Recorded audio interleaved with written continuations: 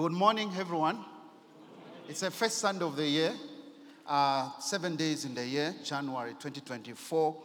I greet you in the name of the Lord Jesus Christ. Amen. This morning, I want to acknowledge our spiritual father, Pastor Rohit and Mom, for the opportunity they have given me to share the message on this 7th day of the month of January 2024. I want to acknowledge everyone who's here, the leaders.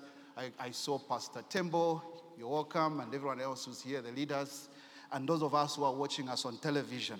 This morning I have entitled the message, Every Mountain and Hill Brought Low.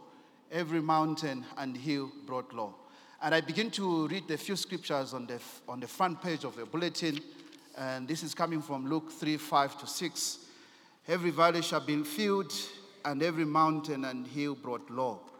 The crooked places shall be made straight, and rough ways smooth, and all flesh shall see the salvation of God. Isaiah 2:2-3, the Bible says, Now it shall come to pass in the latter days that the mountain of the Lord's house shall be established on the top of the mountains, and shall be exalted above the hills, and all nations shall flow to it. Many people shall come and say, Come, let us go up to the mountain of the Lord, to the house of the God of Jacob. He will teach us his ways. And the last scripture on the front there says in Daniel 2:44-45, in the time of those kings, the God of heaven will set up a kingdom that will never be destroyed, nor will it be left to another people. It will crush all those kingdoms and bring them to an end, but it will itself endure forever. This is the meaning of the vision of the rock cut out of a mountain, but not by human hands. A rock that broke the iron, the bronze, the clay, the silver, and the gold to pieces. The great God has shown the king what will take place in the future. The dream is true, and its interpretation trustworthy. Shall we pray as we begin? Our God and our Father, we're so thankful this morning for your grace that abounds. Grace upon grace. We thank you this morning that, O Lord, you have brought us to the mountain of the Lord, that we may listen to your word, you may teach us your ways. We thank you that, O Lord, you have anointed the lips of clay. You have anointed me to declare this word this morning. We pray for the hearers that you open their hearts and their mind. That, Lord, I only speak your word and only your word. This morning I pray that, O Lord, the anointing will flow, the anointing that breaks the yoke. Lord, we are so thankful for the grace and the peace that surpasses all understanding that is available to us this morning. In Jesus' name that we pray with thanksgiving in our heads. Amen and amen. So this morning, as I begin to talk about the subject I've entitled, Every Mountain and Hill Brought Low. Every mountain and hill brought low.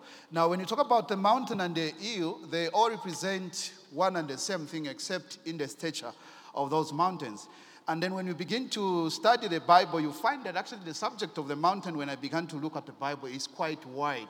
Now, this morning, what I want to do in the introduction, I want to try and speak generally to the mountains. Then I'll come back to the message I have this morning, so that I put the context to what I'm sharing this morning. Of course, mountains, when you look at the Bible, are associated with important events and encounter with God. And they show the significance of what happened to the people of God in the journey of their faith. I listed about 10 mountains. I know there are more mountains in the Bible, but I just picked up those few. And number one found in Genesis 8:4 is Mount Ararat.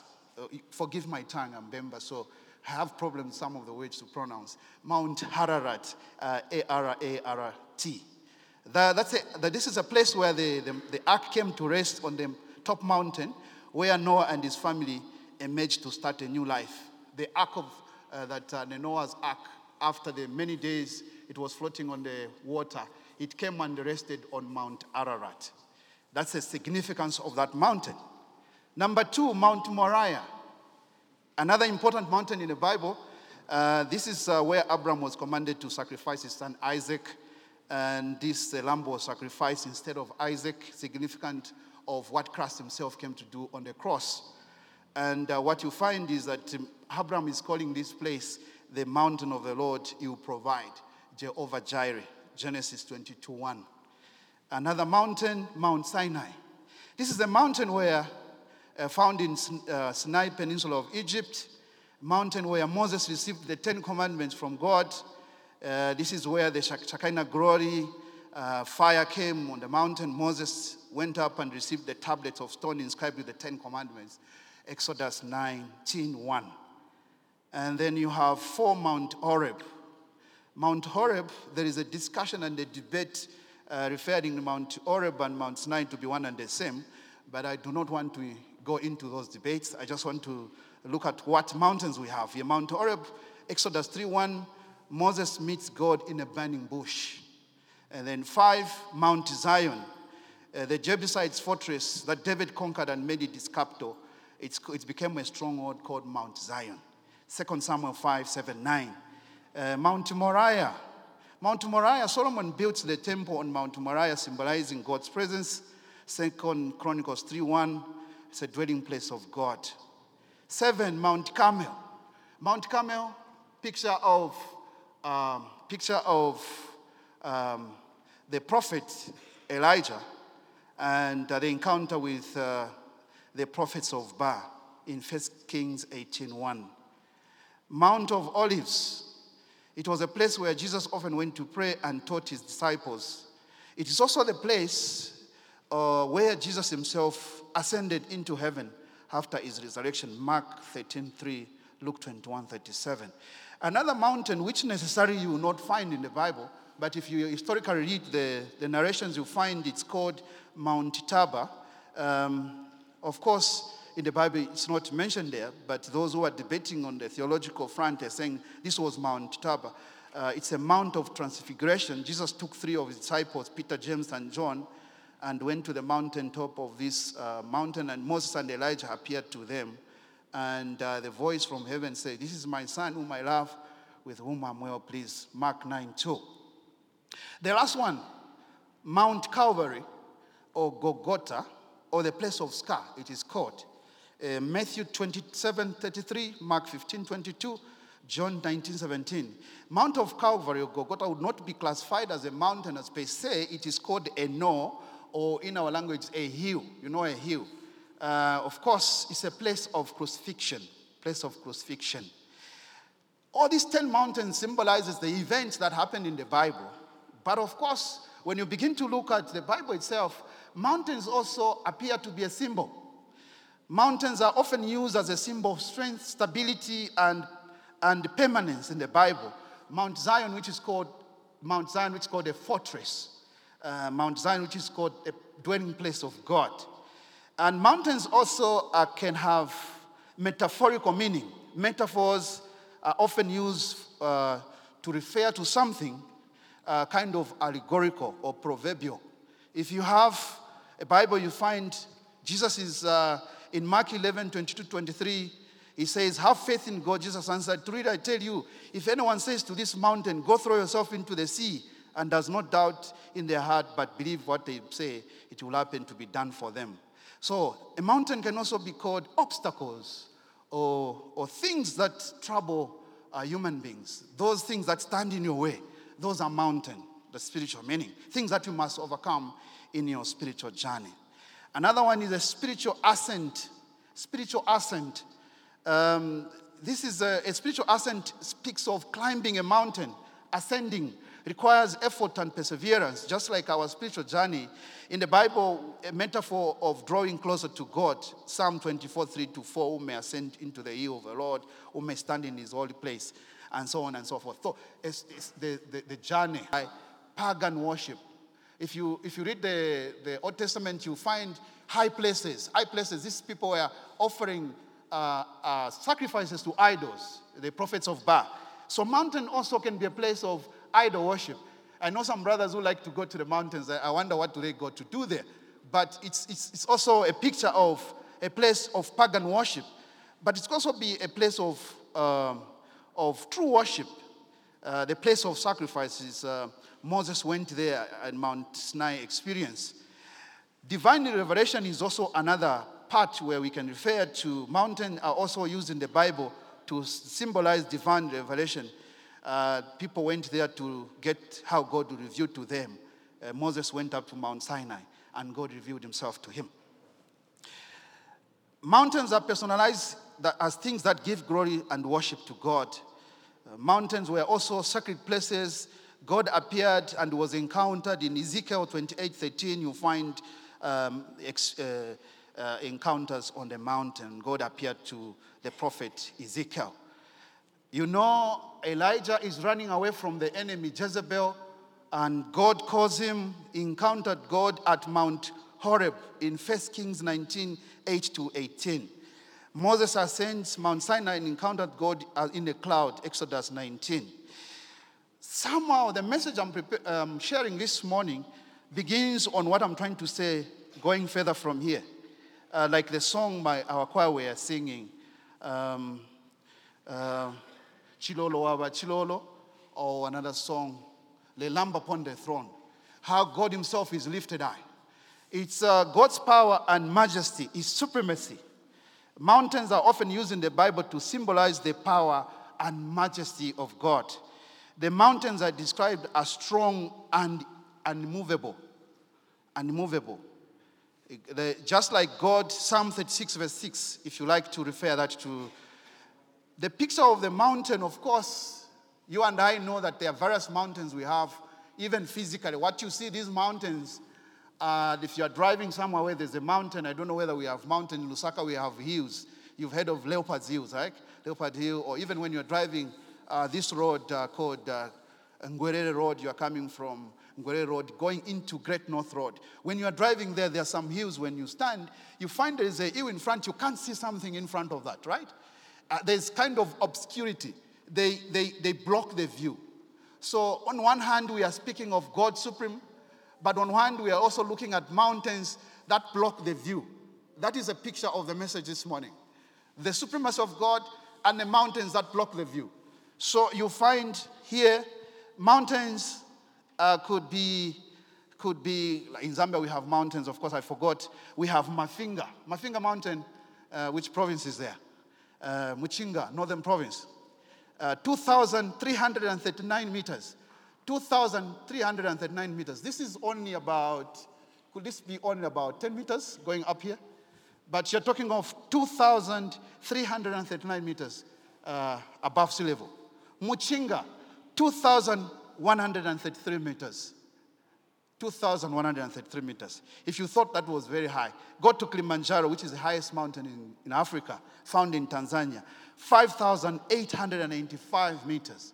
5,895 meters. Go and climb that mountain. So much energy you need. Now, we also have the highest mountain in the world, located in Nepal region. It's called Mount Everest. The highest mountain in the world, if you ask the child who's going to school, what is the highest mountain, they will answer very quickly, Mount Everest. It's about 8,849 meters above sea level. So if you want to try that, go and climb that mountain. Now, the focus this morning, the mountain of the Lord, is the only mountain that we are looking at. But I'll be illustrating how the other mountains obscure this only mountain. And this is a place where God himself dwells. If you talk about the mountain, here we find the mountain could be called, Christ himself becomes the mountain, his son. The temple of the Lord, where God himself dwells, Mount Zion, is depicted there. This is used in a good sense of God who really is high and supreme. So it's also talking of the excellence of God. How excellent is your name in all the earth. It talks about how God himself is lifted high. If you go to see State House, you'll be calling the president Your Excellency. Why are we saying that? Your Excellency means this is the highest position in the land. That's why you call him Your Excellency. Your Excellency means we acknowledge your top leadership. You are the highest in this land. That's why we use the word excellency. But when we come to the spiritual vantage, we're talking God himself, how excellent is his name in all the earth. So when we talk about the mountain of God, now, why do we discuss other mountains? The reason is that these mountains, they must be brought low so that God himself is lifted high. They must be brought low so that God himself is lifted high. Because of what they produce, man begins to serve these mountains and they begin to block the view of God in their lives. They become lofty. To become lofty, his picture of a mountain, if you look at the mountain, you can't see what is on the other side. You begin to see this mountain at micro, personal level. They are macro, global level mountains, things that you can see at the higher level. Mountains mean what obscures the view. Lofty, high, lifted up, majesty, your majesty. We call people your majesty. We mean at their level, not at the level of God, your majesty, your excellency. So we at their level, but God is there. So we begin to see in the book of Isaiah, if you wanted to describe, the Bible says, the year King Uzziah died, I saw the Lord high and lifted up. The year King Uzziah died, this is Isaiah, I saw the Lord high and lifted up. King Uzziah blocked the view of Isaiah. God, he must be lifted up. God must be exalted. What you see when Jesus Christ himself comes, that the first thing that he does in the message in the book of Matthew chapter 5 verse 1, you find that Jesus himself sat at the mountain and began to preach. Deliberately he went and sat at the mountain and began to preach the Beatitudes in Matthew chapter 5 verse 1. You begin to wonder, why did Jesus do that? He goes, and why didn't he just go and sit somewhere else? Now, what you see is this picture now comes to the message we have this morning. The message we have this morning, every mountain and hill brought low. Number one, who may ascend to the mountain of the Lord. Number two, he humbled those who dwell on high. Number three, the day of reckoning to the hills and mountains of the nations. Number four, intangible and tangible resource from the mountain of the Lord. Number five, only one mountain remains and shall be desired. So those 5 points will be what we look at in the next few minutes that we have. I began to meditate on this scripture on the Christmas day when my brother asked me to sing here. This is the scripture I read, Isaiah chapter 2, 2-3, the symbol of the mountains. And I began to meditate on the scriptures that I'm sharing this morning. First point, who may ascend to the mountain of the Lord? After now we know what the mountain is. Psalm 24, 3-6. Who may ascend the mountain of the Lord? Who may stand in his holy place? The one who has clean hands and a pure heart, who does not trust in an idol or swear by a false god. They will receive blessing from the Lord and vindication from God their Savior. Such is the generation of those who seek him, who seek your face, God of Jacob. So those who may ascend to the mountain of the Lord, number one who has clean hands. Clean hands speaks of the things that our hands touch. What are the things? Do they bring glory unto the name of the Lord? One who has a pure heart. In our heart, as we worship God, what is inside of our heart? Then number three, our trust. Where do we put our trust? Do we put our trust in God? If we do, we have a pathway to come into the mountain of the Lord. Or we do not swear to the false god. When you swear to something that is higher than you, right? The Bible in the New Testament, of course, let our yes be yes, our no be no, because God is great. Now, what we see is in Isaiah chapter 2, 6-9, the Bible says, you, Lord, have abandoned your people, the descendants of Jacob. He begins to describe the things that have allowed the people of God to be abandoned. There's the first thing that we know, we are children of God, we are born again. Christ has sacrificed his blood for our sins, his body, and the cross picture we have. We are born again, we are sons of God. But there comes our journey of our relationship and fellowship with him that should speak of dominion, how we live every day. This is now the challenge, our journey and our fellowship, our relationship. And this is now where this comes. You, Lord, have abandoned your people, the descendants of Jacob. They are full of superstitions from the east, not eastern province, from the east. Just talks of in the place where these people were. They are full of superstition from the east. They practice divination like the Philistines, and they embrace pagan customs. Their land is full of silver and gold. There is no end to their treasure. Their land is full of horses. There is no end of their chariots. Their land is full of idols. They bow down to the work of their hands, to what their fingers have made. The hand principle, to what their fingers have made. So people will be brought low and everyone humbled. Do not forgive them. Isaiah 57, 14, 15 says, And it to be said, Isaiah 57, 14 to 15. And it to be said, build up, prepare the road, remove the obstacles out of the way of your people. For this is what the high and exalted one says, he who lives forever, whose name is holy. I live in a high and holy place, but also with the one who's contrite and lowly in spirit, to revive the spirit of the lowly and to revive the heart of the contrite. That God himself dwells in a high and holy place. That's where God dwells, at the mountain of the Lord. But then he says, also with one who's contrite and holy and lowly in spirit. What is being contrite? The contrite spirit. One who's contrite. The Bible speaks of a contrite in terms of one who's humble. Having the contrite heart means recognizing our deficiency in the walk with God. Our brokenness. It means being humble, being teachable. You can pick more on a contrite heart from Psalm 51 in your own studies at your own time. So this is one that God himself will dwell with. Now, so when we come to this, it speaks of how we come to God with a broken heart and a contrite spirit. Now, he humbles, even as we move, as time is moving. He humbles those who dwell on high. Now, dwelling on high is a picture of the mountain. Dwelling on high is a picture of a mountain. He says, he humbles those who dwell on high and lays the lofty city low. He levels it to the ground and casts it down to the dust.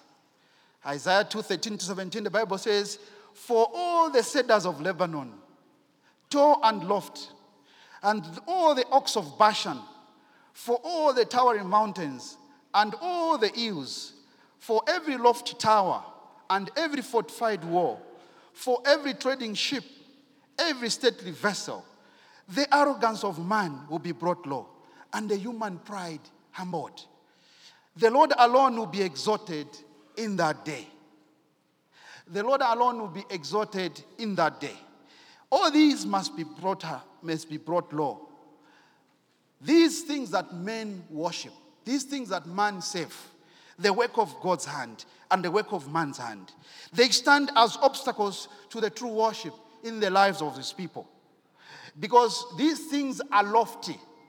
Lofty means highly lifted up, exalted, being self-secure and boastful. He talks of, it's a thing that is lifted high on a pedestal. Things at a micro level. There are personal obstacles, personal mountains we have, which you and I must begin to interrogate. There are also global mountains, those that block the view of God. They have got the imposing height. The imposing height talks about high and lifted up, exalted. Here is Jesus comes when he was tempted. On a day he was taken into the wilderness to be tempted in Matthew 4:8-11. If you read there, the Bible says, and again the devil took him to a very high mountain. And showed him all the kingdoms of the world and their splendor. How did the enemy manage to do that to the Lord Jesus Christ? If they did that to the master, they will do that to you. And they says, I'll give to you, he said, if you will bow down and worship me. The only thing that the enemy wanted from the Lord was the Lord to worship him, that everything else will be given. It could also be that there are things that man can be given because he's worshipped the enemy in their lives. Jesus said unto him, away from me, Satan, for it is written, worship the Lord your God and serve him only. Then the devil left him, and angels came and attended him. One of the other pictures also you find in the New Testament is Jesus encountering the woman at a well, the Samaritan woman. And this woman, he says, our ancestors worshipped on this mountain, but you Jews again, that the place where we must worship is in Jerusalem, because Jerusalem was also called a mountain. Woman, Jesus replied, believe me, time is coming when you will worship the Father, neither on this mountain nor in Jerusalem. Your Samaritan worship what you do not know. We worship what we know. For salvation is from the Jews, yet a time is coming, and has come now, when the true worshippers will worship the Father in the Spirit and in truth. For they are the kind of worshippers the Father seeks. God is Spirit, and his worshippers must worship him in spirit and in truth. Now, Jesus begins to tell him that, look, now the technology changes. You no longer have to go to the mountain. The mountain was just showing you what a true mountain is. It was just a figure of speech. It was a metaphor. It was a symbol I was showing you. I am the mountain. Now, I will give you the Holy Spirit, and I will give you the word. The word is thy truth. You have the word, you have the Spirit. That is a mountain. The Bible says, where 2 or 3 are gathered, I'm there in their midst. So where the people of God is, where Christ is, where the temple of God is, that's a mountain. And he begins to say, look, when the enemy takes him to the splendor on the mountain to show him the kingdoms of this world. You have seen the kingdom of this world. You have seen the splendor of this world. Things that you describe beautiful. Things that you describe splendid, marvelous, whatever word you can use. Sometimes, what things do we describe to be splendid? Things that we love. Things that we describe. We love to talk about them. When I look at the Word of God, I begin to see that there are these things called the kingdoms of this world. You and I, what are the kingdoms of this world? The kingdom of this world has got things the world view. While these things may not be seen in themselves, but somehow when we look at them, they are lifted up. First of all, look at the economies of this world. Look at the businesses. How lifted are they? How splendid are they? When you go in the shop, how do people scamper for things that they want to buy? Because these things are marvelous, they're splendid. They are nice, right? They're things we want to buy because they look good. And we have the businesses, the money, look at the legal system, the law. We have the systems from the top to the bottom. The people that are found into the legal system. Sometimes among these, it's quite splendid. They wear robes. They are big, and they are there to serve man. But unfortunately, man begins to serve these things. Why? These things must serve man. Man begins to serve these things. That's where they block the view of who God is. The health system. You start from the top, the tertiary. You have the primary care. Maybe you have the secondary care. I don't know those in the health system. You have the teaching hospital. You have the doctors. You have all these people with all various skills. They are not bad in themselves. But the problem begins when now you take these things on the pedestal. They block the view of who God is. Like we say, God is a physician of the physicians, right? There's a limit to what they can be. Just like the legal system is there, it's got a limit to what it can be. That's why your Excellency, the President, is there. It's got a limit to what you can be as compared to what God is. Just like the money and the business, we can see they have a limit to what they can do in the lives of his people.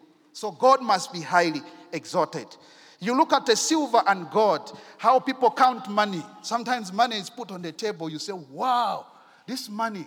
You know, there are people who can be, when they're given money, they can get mad, right? If you want to test who you are, it's just, let's give you money, see how you behave. You can behave so humble when you don't have money, but let's just give you money, see how you change your behavior towards people. You change your behavior towards people. I've seen on Facebook people counting money, right? And they're so excited. Early in my career, one of the work I did was a cashier before I became an accountant. I used to work in the shop as a cashier. One of the things I learned was that there are people who can't handle money. There are people who can just handle money. You know that. And just forgive them. They can't handle money, right? There are people who are so gifted in that area. So when I worked as a cashier for 5 years, before I became an accountant, one of the things I knew was there is always a problem when it comes to money. Because when you handle money, money can change you. Or money can affect you somehow. Why? Because money can become a kingdom. They never had money. So they came in church and sat and said, amen, hallelujah, praise the Lord. The Lord is good and his mercy endures forever. He's Jehovah Jireh. They pray. The Lord is my fortress, in whom I trust. But give them money. They will sit at the back there. They will be counting the clock. They want to leave. Why? Money has become a mountain in their lives. It obscures their view. It obscures their view. Here is the buildings. You've seen the skyscrapers, the buildings. They have a high view. You can go to the tallest building in town or any place that you go. People, this become a symbol of pride. They become a symbol of pride. The education system, the higher learning, you come at that level. You think you have arrived, but you realize there's the knowledge of the knowledge. Sometimes we are in this field. I teach as well as a lecturer. I know that even as I teach, these things have got a limit. I can teach, but on the other side, my students don't even know that I'm a pastor actually. Why? Because this is just the knowledge that there is in this world. But there's a limit to what this knowledge can achieve. Because there's a king of kings, there's a doctor of doctors, there's a physician of physicians, there is a nurse of nurses, clinic officer of clinic officers, lawyer of lawyers. We have got judges of judges. We have level. Excellency. Why? Because he's at that level. God is at that high level. Instead of man saving, this thing saving man, man begins to save the work of his hands. This is the message this morning. That begins to see how these things must be humbled and be brought low. Now, when we look at all these things, what do we see? There's going to be a day of reckoning to the hills and mountains of the nations. That's point number 3. There is going to be a day of reckoning to the hills and mountains of the nations. When you look at the book of Isaiah 2:12, the Lord Almighty has a day in store for all the proud, the lofty, and that is exalted. They will be humbled. The Bible says so. There's going to be a day of reckoning. You and I, if we know that, then we must bring ourselves at that level. We must bring ourselves at that level. Sometimes we see the pride of others. We don't see ours. It's very easy for you to tell me that I'm proud because I'm going to school, I'm doing other things. But you don't, just by saying what you're saying, you are proud. Because the first thing you're doing, you are comparing yourself to mine. And yet of you, comparing yourself to the living God. Because Christ himself came and humbled himself. Imagine the living God coming down, being born in a woman, being as a baby, sleeping in a manger, walking on the road, even being treated like a nobody. The Bible says in his own town, he was never known. This is the son of a carpenter we know. That's humility. He humbled himself, came down, became ordinary like any one of us. But the problem of man is that man becomes proud and lofty and exalted. The Bible says in the book of Revelation 6:12 says, we begin from 14, the heaven receded like a scroll. This is John who was taken to the highest place and was being shown what was going to happen. Verse 14, the heaven receded like a scroll being rolled up, and every mountain and highland was removed from its place. The kings of the earth, the princes, the general, the kings of the earth, the princes, the generals, those who are generals, the rich, the mighty. If you are rich, you are mighty. And everyone else, both slave and free, even those who are poor, they hid in caves and among the rocks of the mountain. They called to the mountain of the rocks, fall on us and hide us from the face of him who sits on the throne and from the wrath of the Lamb. For the great day of their wrath has come, and who can withstand it? So there is a day when everybody has to humble themselves. The Bible says, every knee shall bow and every tongue shall confess that Jesus is Lord. Every one of us have to confess. Every one of us, our knees, if we don't put our knees down, we must begin to learn to kneel down before the Lord. Even in our closets, maybe when not people are seeing us, maybe when we are alone, let's learn to kneel down before the Lord. Because why? There is a day when all of us have to kneel down before the Lord. There is a day when all of us have to confess that Christ himself is Lord. When we go and see the scripture in the book of Daniel chapter 2, and this scripture basically is an encounter of the king himself. He had a dream. The king had a dream. If I will not read just some of you because of time. In the second year of his reign, Nebuchadnezzar had dreams. His mind was troubled and he could not sleep. So the king summoned the magicians, the enchanters, and sorcerers to tell him what he had dreamed. When he came and he stood before the king, said to them, I have had a dream that troubles me, and I want to know what it means. So he summoned all the astrologers and everyone to say, I want you to do this. I don't want to tell you the dream. You tell me what the dream is, and don't give me the interpretation. If you go to verse 10, the astrologers and the wise men answered, there's no one on earth who can do what the king asks. No king, however great and mighty, has he ever asked such a thing of any magician or enchanter or astrologer. What the king asked is too difficult. No one can reveal it to the king except the gods, and they do not live among humans. And they do not live among humans. Of course, fast forward, he told them that if you do not tell me the dreams, I'm going to kill all the wise men, including Daniel and his friend. They were among the wise men. So verse 17, then Daniel returned to his house and explained the matter to his friends, Ananiah, Mishael, and Azariah. He urged them to plead for mercy from the God of heaven concerning this ministry. And they prayed in verse 20, praise be to the name of God forever and ever. Wisdom and power are his. He changes times and seasons. He deposes kings and raises up others. He gives wisdom to the wise and knowledge to the discerning. He reveals deep and hidden things. To cut the long story short, Daniel revealed the mystery to the king. And the king laid prostrate on the ground and started worshiping God. That's what happened to the king. Now, what do we see? We see that this is just one position of the day of reckoning to Daniel. And even how the Bible says in verse 44, in the time of those kings, God of heaven will set up the kingdom that will never be destroyed. Nor will it be left to another people. It will be crushed, all those kingdoms, that will bring them to an end, but to itself endure forever. Zechariah 4:7-9 says, what are you, mighty mountain? He's talking about the mountains that we have. What are you, mighty mountains? Before Zerubbabel. You will become level ground. Then he will bring out the capstone to shouts of God bless it, God bless it. Then the word of the Lord came to me. The hands of Zerubbabel have laid the foundation of this temple. His hands will also complete it.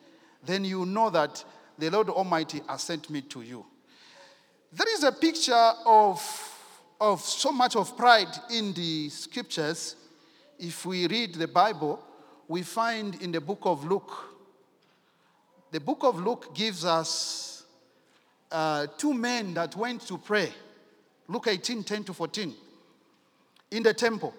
One a Pharisee and the other a tax collector. The Pharisee stood by himself and prayed, God, I thank you that I'm not like other people. What kind of a prayer is that? I thank you that I am not like other people. When you pray, do you compare, or when you are in the service, do you compare yourself to others? I'm not like other people. Robbers, evildoers, adulterers, or even like this tax collector who was beside him. I fast twice a week, and I give a tenth of what I get. Then the tax collector comes and stood at a distance. He would not even look up to heaven, but beat his breast and said, God, have mercy on me, a sinner. I tell you that this man, rather than the other, went home justified before God. For all those who exalt themselves will be humbled, and those who humble themselves will be exalted. It speaks of how when we come, many of our worship and praise, or many of our service, is mainly comparing ourselves to others. Or the standard of things we do is the people around us. Christ himself should be our standard. If we can measure ourselves to the standard of Christ himself, we go to Philippians chapter 2, which I'm not going to read right now because of time. How Christ himself humbled himself, even to the point of death. The way to going up, first of all, is going down. We must go down. We must humble ourselves, and God himself lifts us up. This is a picture of the message of the contrite heart. People that come to God, and God himself is able to lift them up. Do we lift ourselves?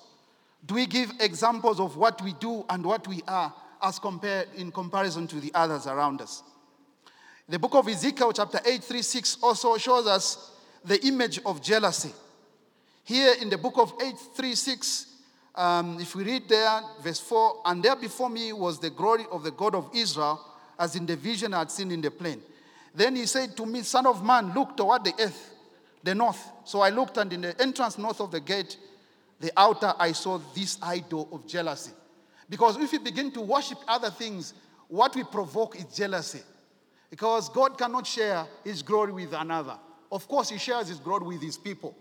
He says, look, in verse 5, he said to me, Son of man, look toward the north. I looked, and at the entrance of the gate of the outer, I saw this idol of jealousy. Verse 6, and he said to me, Son of man, do you see what they are doing? They are utterly detestable things. Here, what they are doing, I'll drive them away from the sanctuary. But you see things that are even more detestable. And then the other things that you saw, the elders, each person at his own shrine of own idol. The women were mourning their god Tammuz, lamenting, with their hearts that are broken. The question is, what breaks your heart in this world?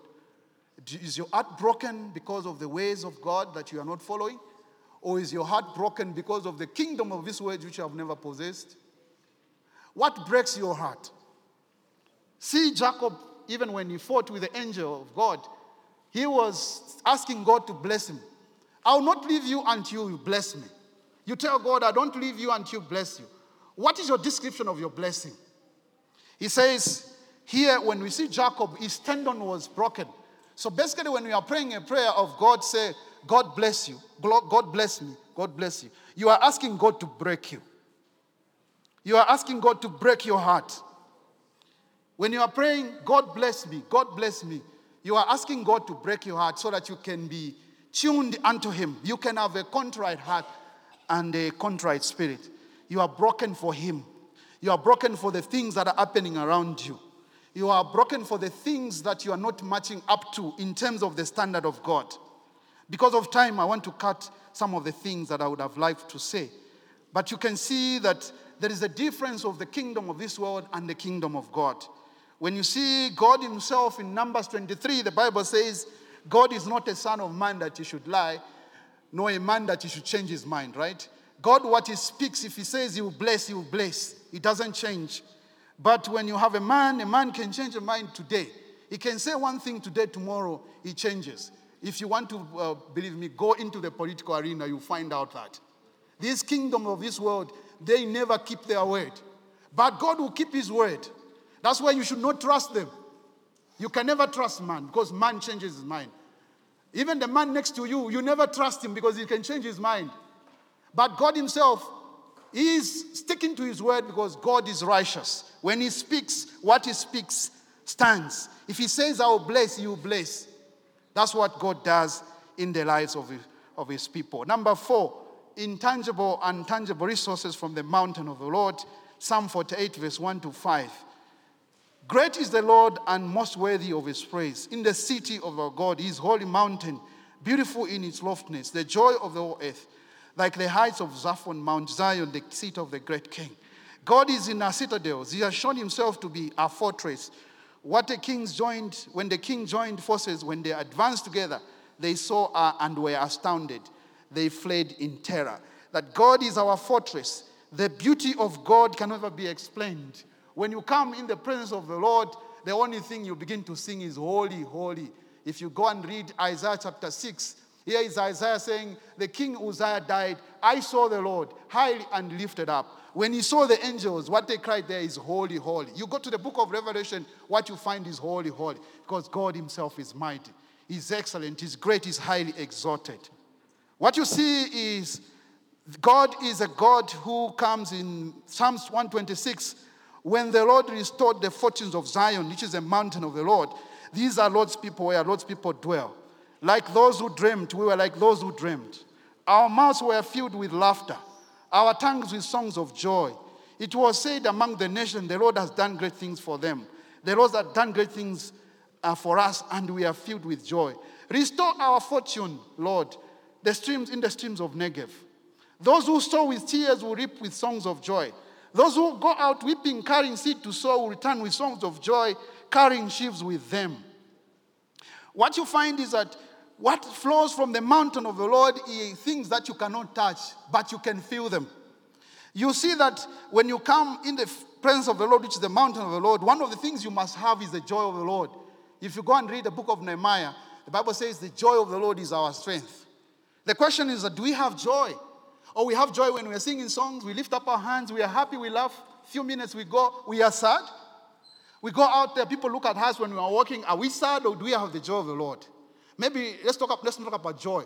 Let's talk about happiness. How happy are we? Some version of the Bible, happy are those.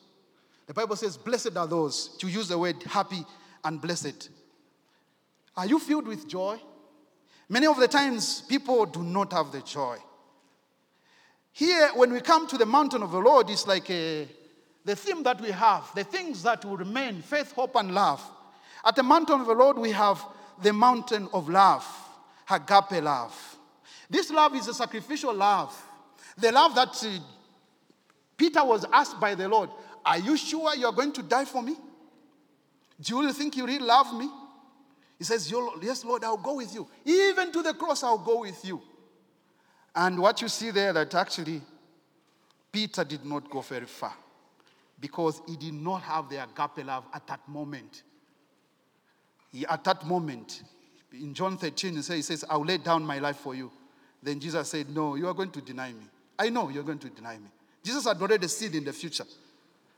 Because in John 15, he says, 15:12, love each other as I have loved you. Greater love, what greater love is this? Which is this love that stands. The greater love that stands is one to lay one's life for another. When you say I love you, the love you're talking about, you find out what love you're talking about. Because other love for a woman, love for family, love for brothers, love for friends, that love capitulates at times. That love ends. But when we talk about agape love stands. This is the theme for this year. And if you come into the mountain of the Lord, you go to ask for the most excellent way, which is the way of love. If you are found in the mountain of the Lord, you have the love that covers the multitude of sin. Proverbs 17:9. If you have come to the mountain of the Lord, you have the love that covers all sins. Proverbs 10:12. If you come to the mountain of the Lord, you have a merry heart, which does good like medicine. Proverbs 17:22. If you come to the mountain of the Lord, 1 Peter 4:8, you love each other deeply because love covers a multitude of sins. This is the mountain of the Lord. When you come to this mountain of the Lord, if you go and read Matthew 24, verse 3, the Bible says, due to increase in wickedness. In the world air, there will be increase in wickedness. The love of many will grow cold. The love of many will grow cold. Do you know that love grows cold? Ask somebody who has experienced how love has grown cold. This is not agape love. This is a love of man, naturally. They will say, I naturally hate that person. The reason is that you do not have the love of God, which is the agape love.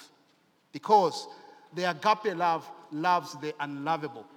Forgive me those who are teaching English. I just use this in the sense of describing something. You love the unlovable. You love the people who don't like you. You know that people don't like you, but you love them because why? God has given you the love, right? God has given you the love. You say, I do not love this person. I do not like, but God says, I command you. God did not command you to like people. He commanded you to love them. There are things you may not like about them, the way they dress.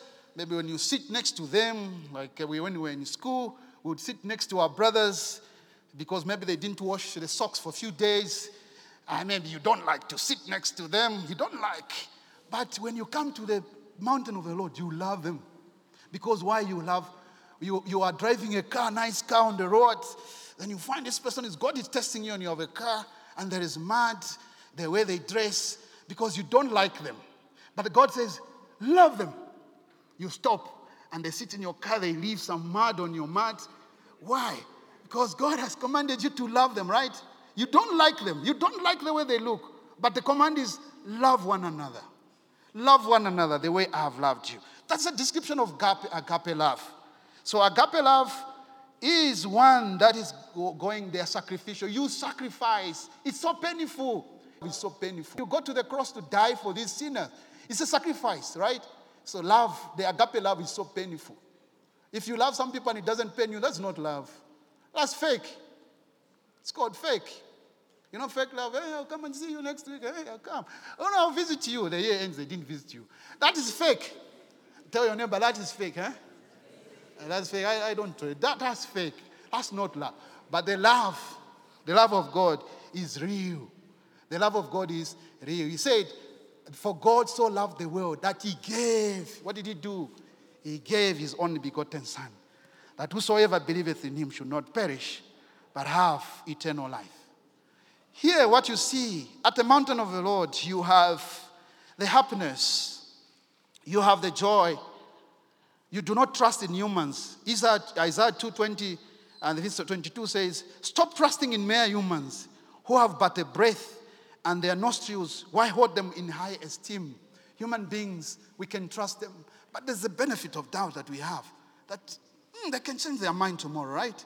So we still love them. We still trust them. But we know there is, in our profession, we call it professional skepticism, which is a problem when it comes to faith.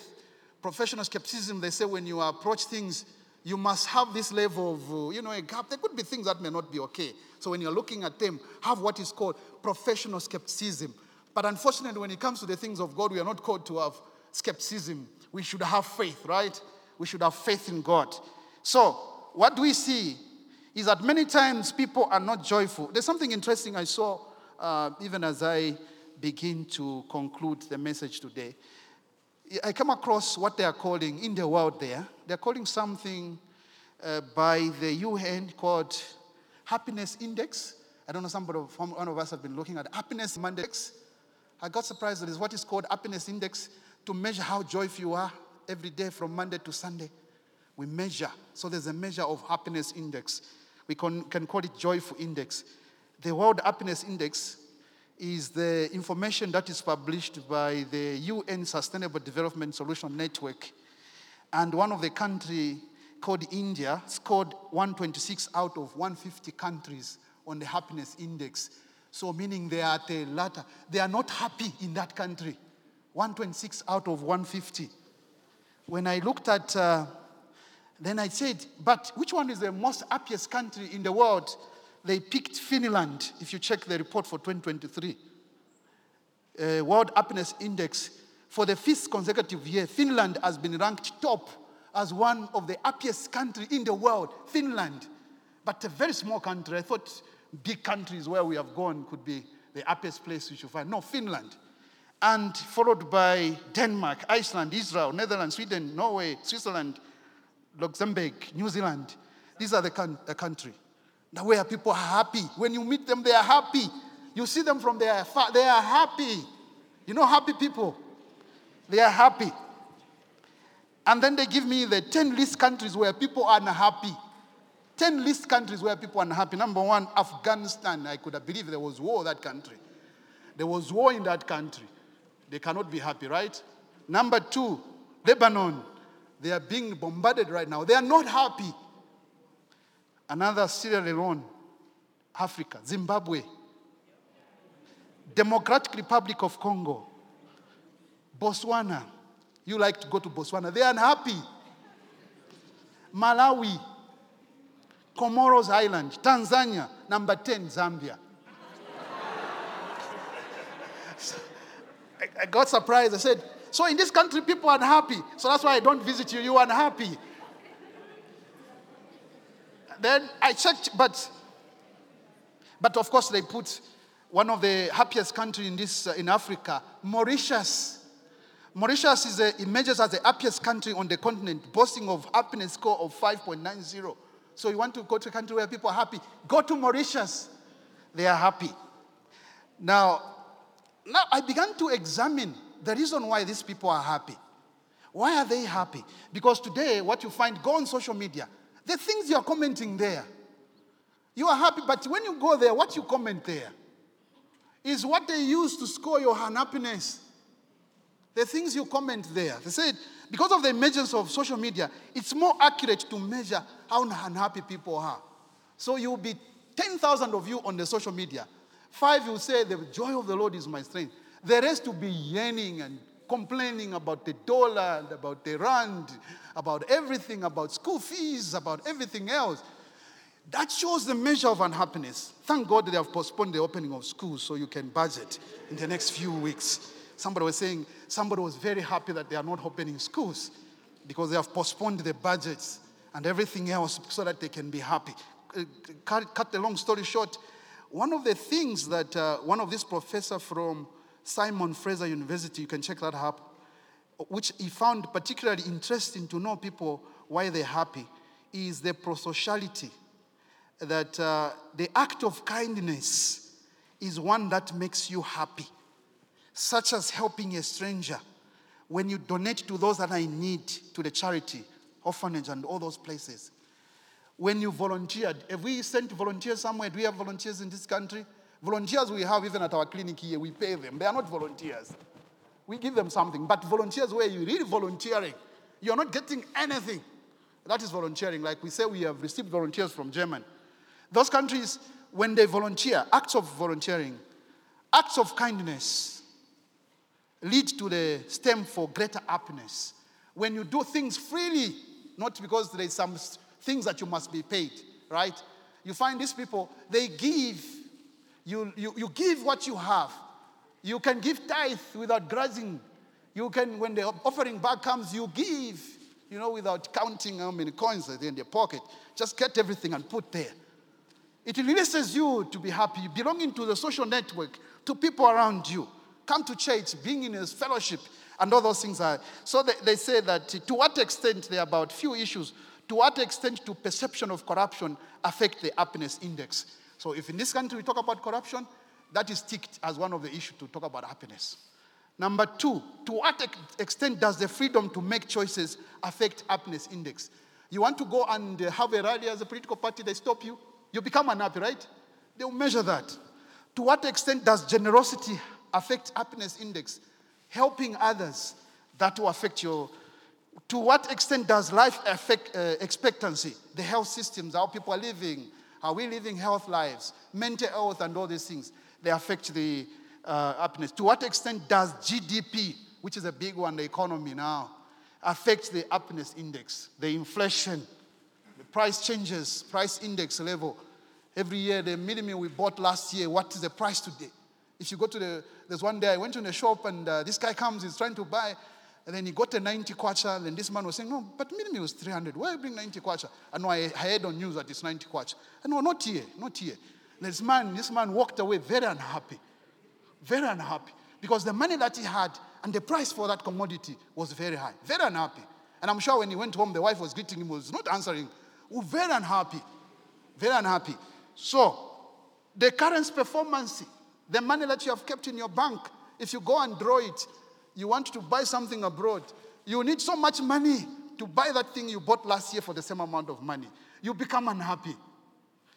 The issue to do with unemployment, you can't find a job despite having a degree or a PhD and everything, you can't find a job. You become unhappy, right?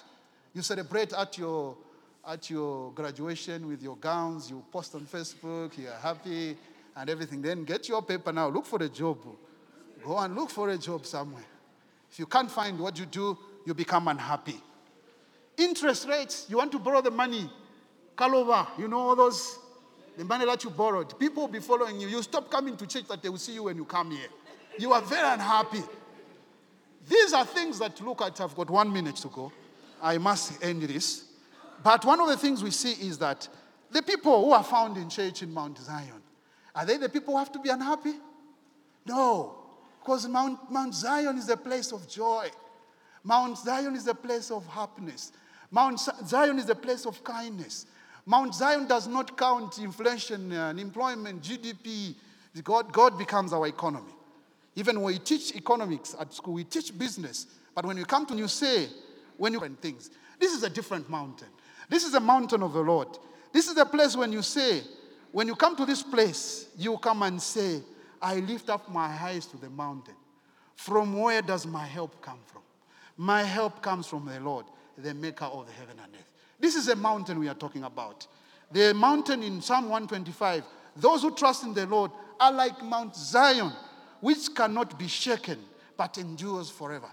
As the mountain surrounds Jerusalem, so the Lord surrounds his people, both now and forever. This is the mountain I'm speaking about this morning. It's a mountain where people are united. They are not in disunity. It's like a dew of Hermon. We are falling on Mount Zion. For the Lord bestows a blessing, even life, forevermore. This is a mountain which is called a faithful city. It's a mountain which is called a compact city, where there is unity. This is a mountain where only one mountain remains and shall be desired, which is the last point. Just a few minutes before I finish. Revelation 21, John is being said, come, I will show you your bride, the wife of the Lamb. And carried me away in the spirit to a mountain great and high. Showed me the holy city, Jerusalem, in come down of heaven from God. It's shone with the glory of God. It's a brilliance like that of a very precious jewel, like jasper, clear as crystal. It had a great high wall with 12 gates, 12 angels at the gates. On the gates were written the names of the 12 tribes of Israel. God wants you to live in dominion. The number 12 is the number of government. Micah 4:2 says, many nations will come and say, come, let us go to the mountain of the Lord, to the temple of God of Jacob. This is the mountain of the Lord, the temple of the God of Jacob. Hebrews 12:18 says, 22, but you have come to Mount Zion, to the city of the living God, to the heavenly Jerusalem. You have come to thousand upon thousand of angels, to the joyful assembly. To the joyful assembly. To the mountain of the Lord is the joyful assembly. So when you come out of that, your joy, how joyful you are. Your happiness index, go and make a difference when you go there. Post on the social media how joyful you are to be in the presence of the Lord. Our happiness index will increase. We'll be like Mauritius. We'll begin to increase how we live because we are children of God. Especially that this country is a Christian nation. I thought should have been on the top, not Mauritius. This country should have been on the top. Because why? Because these are children of God who depend on Him. They are not to be unhappy. So when you come to this mountain, you are expected to be a person that moves in love. 1 John 4:7 says, dear friends, let us love one another, for love comes from God. Everyone who loves has been born of God and knows God. Whoever does not love does not know God, because God is love. God is love. That's why we have that. But the greatest of this is the love. But the greatest of every mountain is which mountain? The mountain of the Lord, which is where we find the greatest, which is the love of God. And this one tells us that since we belong to that mountain, we also must reflect that greater love that our Father has, because He has that sacrificial love. Verse 10 says, this is love, now that we love God, but He loved us and sent His Son as an atoning sacrifice for our sins. Dear friends, since God so loved us, we also ought to love one another. But if we love one another, God lives in us, and His love is made complete in us. I'm skipping some scriptures there because of time. He has given us His Spirit. He has poured His love in us by His Spirit. So if we walk out there with the love of God, because the Spirit of God is in us, automatically we have the love of God. We must walk with the demeanor and the disposition of love, with acts of kindness, with people that can explain the love of God in their lives. The last thing is the theme here. The characteristics of this mountain is the mountain of the agape love. The mountain of the agape love. 1 Corinthians 13:3, which I'm not going to go to, but just try and illustrate something. It's here it tells of, if I give all I possess to the poor, I give over my body to hardship. If I boast but do not have love, I gain nothing. But then he says, love is patient. The love of God is patient. So measure that with the love that you have. Is your love impatient? Then that's not the love of God. Right?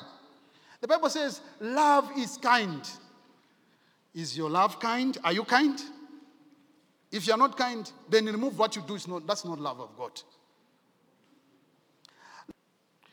Love does not envy. Do you envy? Love does not boast. Do we boast? Sometimes we have a very smart way of boasting that people will not even know that we are boasting.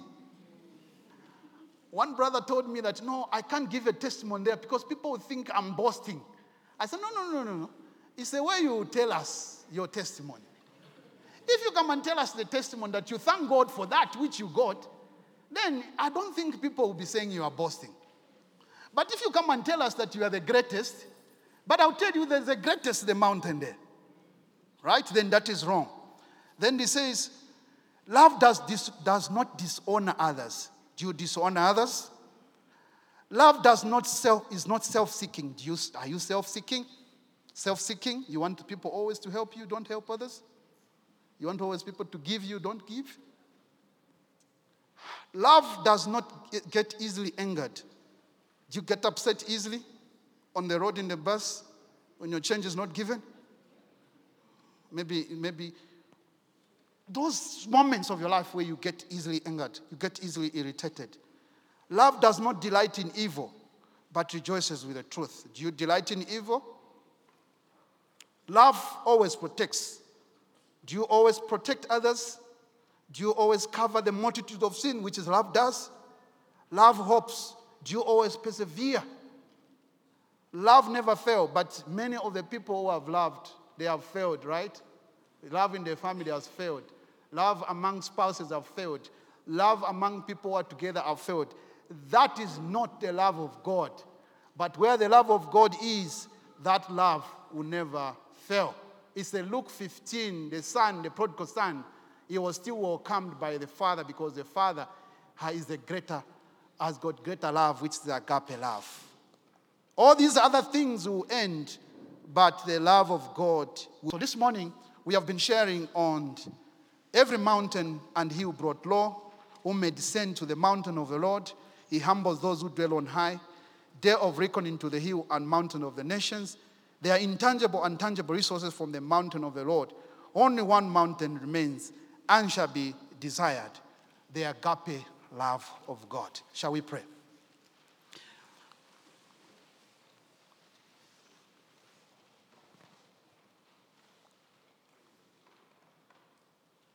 Our God and our Father, we are so thankful this morning. We thank you that, O Lord, indeed, you are the greatest of all the mountains. To the mountain of the Lord, there is Zion, Mount Zion, which can never be moved. We thank you that, O Lord, every mountain and hill will be brought low, but you alone, O God, will endure. We thank you this morning, even as we look at the picture of the mountain, the things that lay lofty even in our lives, those obstacles that you're looking for people with a contrite heart and a broken spirit. Father, we thank you this morning that, oh Lord, indeed you want us to come to a place of brokenness so that we can look at things that stand in your way in our lives, in our walk with you. This year, even as we start, that we desire and declare that, oh Lord, indeed we want to walk with you. Allow us, oh God, to introspect our lives, to examine and audit everything else about our lives that stand high lifted up, that stand in your way. This morning, oh God, this is a prayer for our individual lives, not for one person, but every one of us. That this morning we thank you that your blessing, oh God, will begin to flow to us because we come humbly before you, Lord. That you alone, oh God, may forgive all our transgressions. That you may cleanse us. You may renew a right spirit within us, like David would pray in Psalm 51. Create in me a clean heart and renew a right spirit within me. Restore unto me the joy of our salvation. Many of the people, Lord, are moving in this world with hate, with their faces that are unhappy. But the Lord, which is the anointing mountain of the Lord, are filled with joy. They are filled with gladness. The oil of gladness, which is the anointing of the Lord that breaks the yoke. This morning, our prayer, Lord, send your anointing to break the yoke that stand in the way, Lord. That we may go out there with the joy of the Lord, which is our strength. That even as we go out there, Lord, you will heal us. Heal our hearts and our minds. Heal our bodies, O Lord. Heal everything about our relationship with people around us. That we begin to be people who are happy, who are joyful. People who have the gladness of our heart. And Lord, indeed, we will pray and say, the Lord is my strength and my light. He is my salvation. The Lord is my fortress. The they that trust in the Lord are like Mount Zion, which can never be moved. And Lord, we will look unto the mountain. From where does our help come from? Our help comes from the Lord, the maker of the heavens and the earth. You, Lord, who do not sleep or slumber. You are the God who do not change. You are not the Son of Man that you change your mind. Father, we thank you this morning for your blessings that you have pronounced upon us, even on this first day of the year. This is the first fruits of our dedication unto you this morning. Allow us, O God, to rededicate our lives unto you, that we may move in the mountain of the Lord, where the ways of the Lord will be taught even in this year. In Jesus' name that we pray with thanksgiving in our heads. And all the people of God say amen. and amen.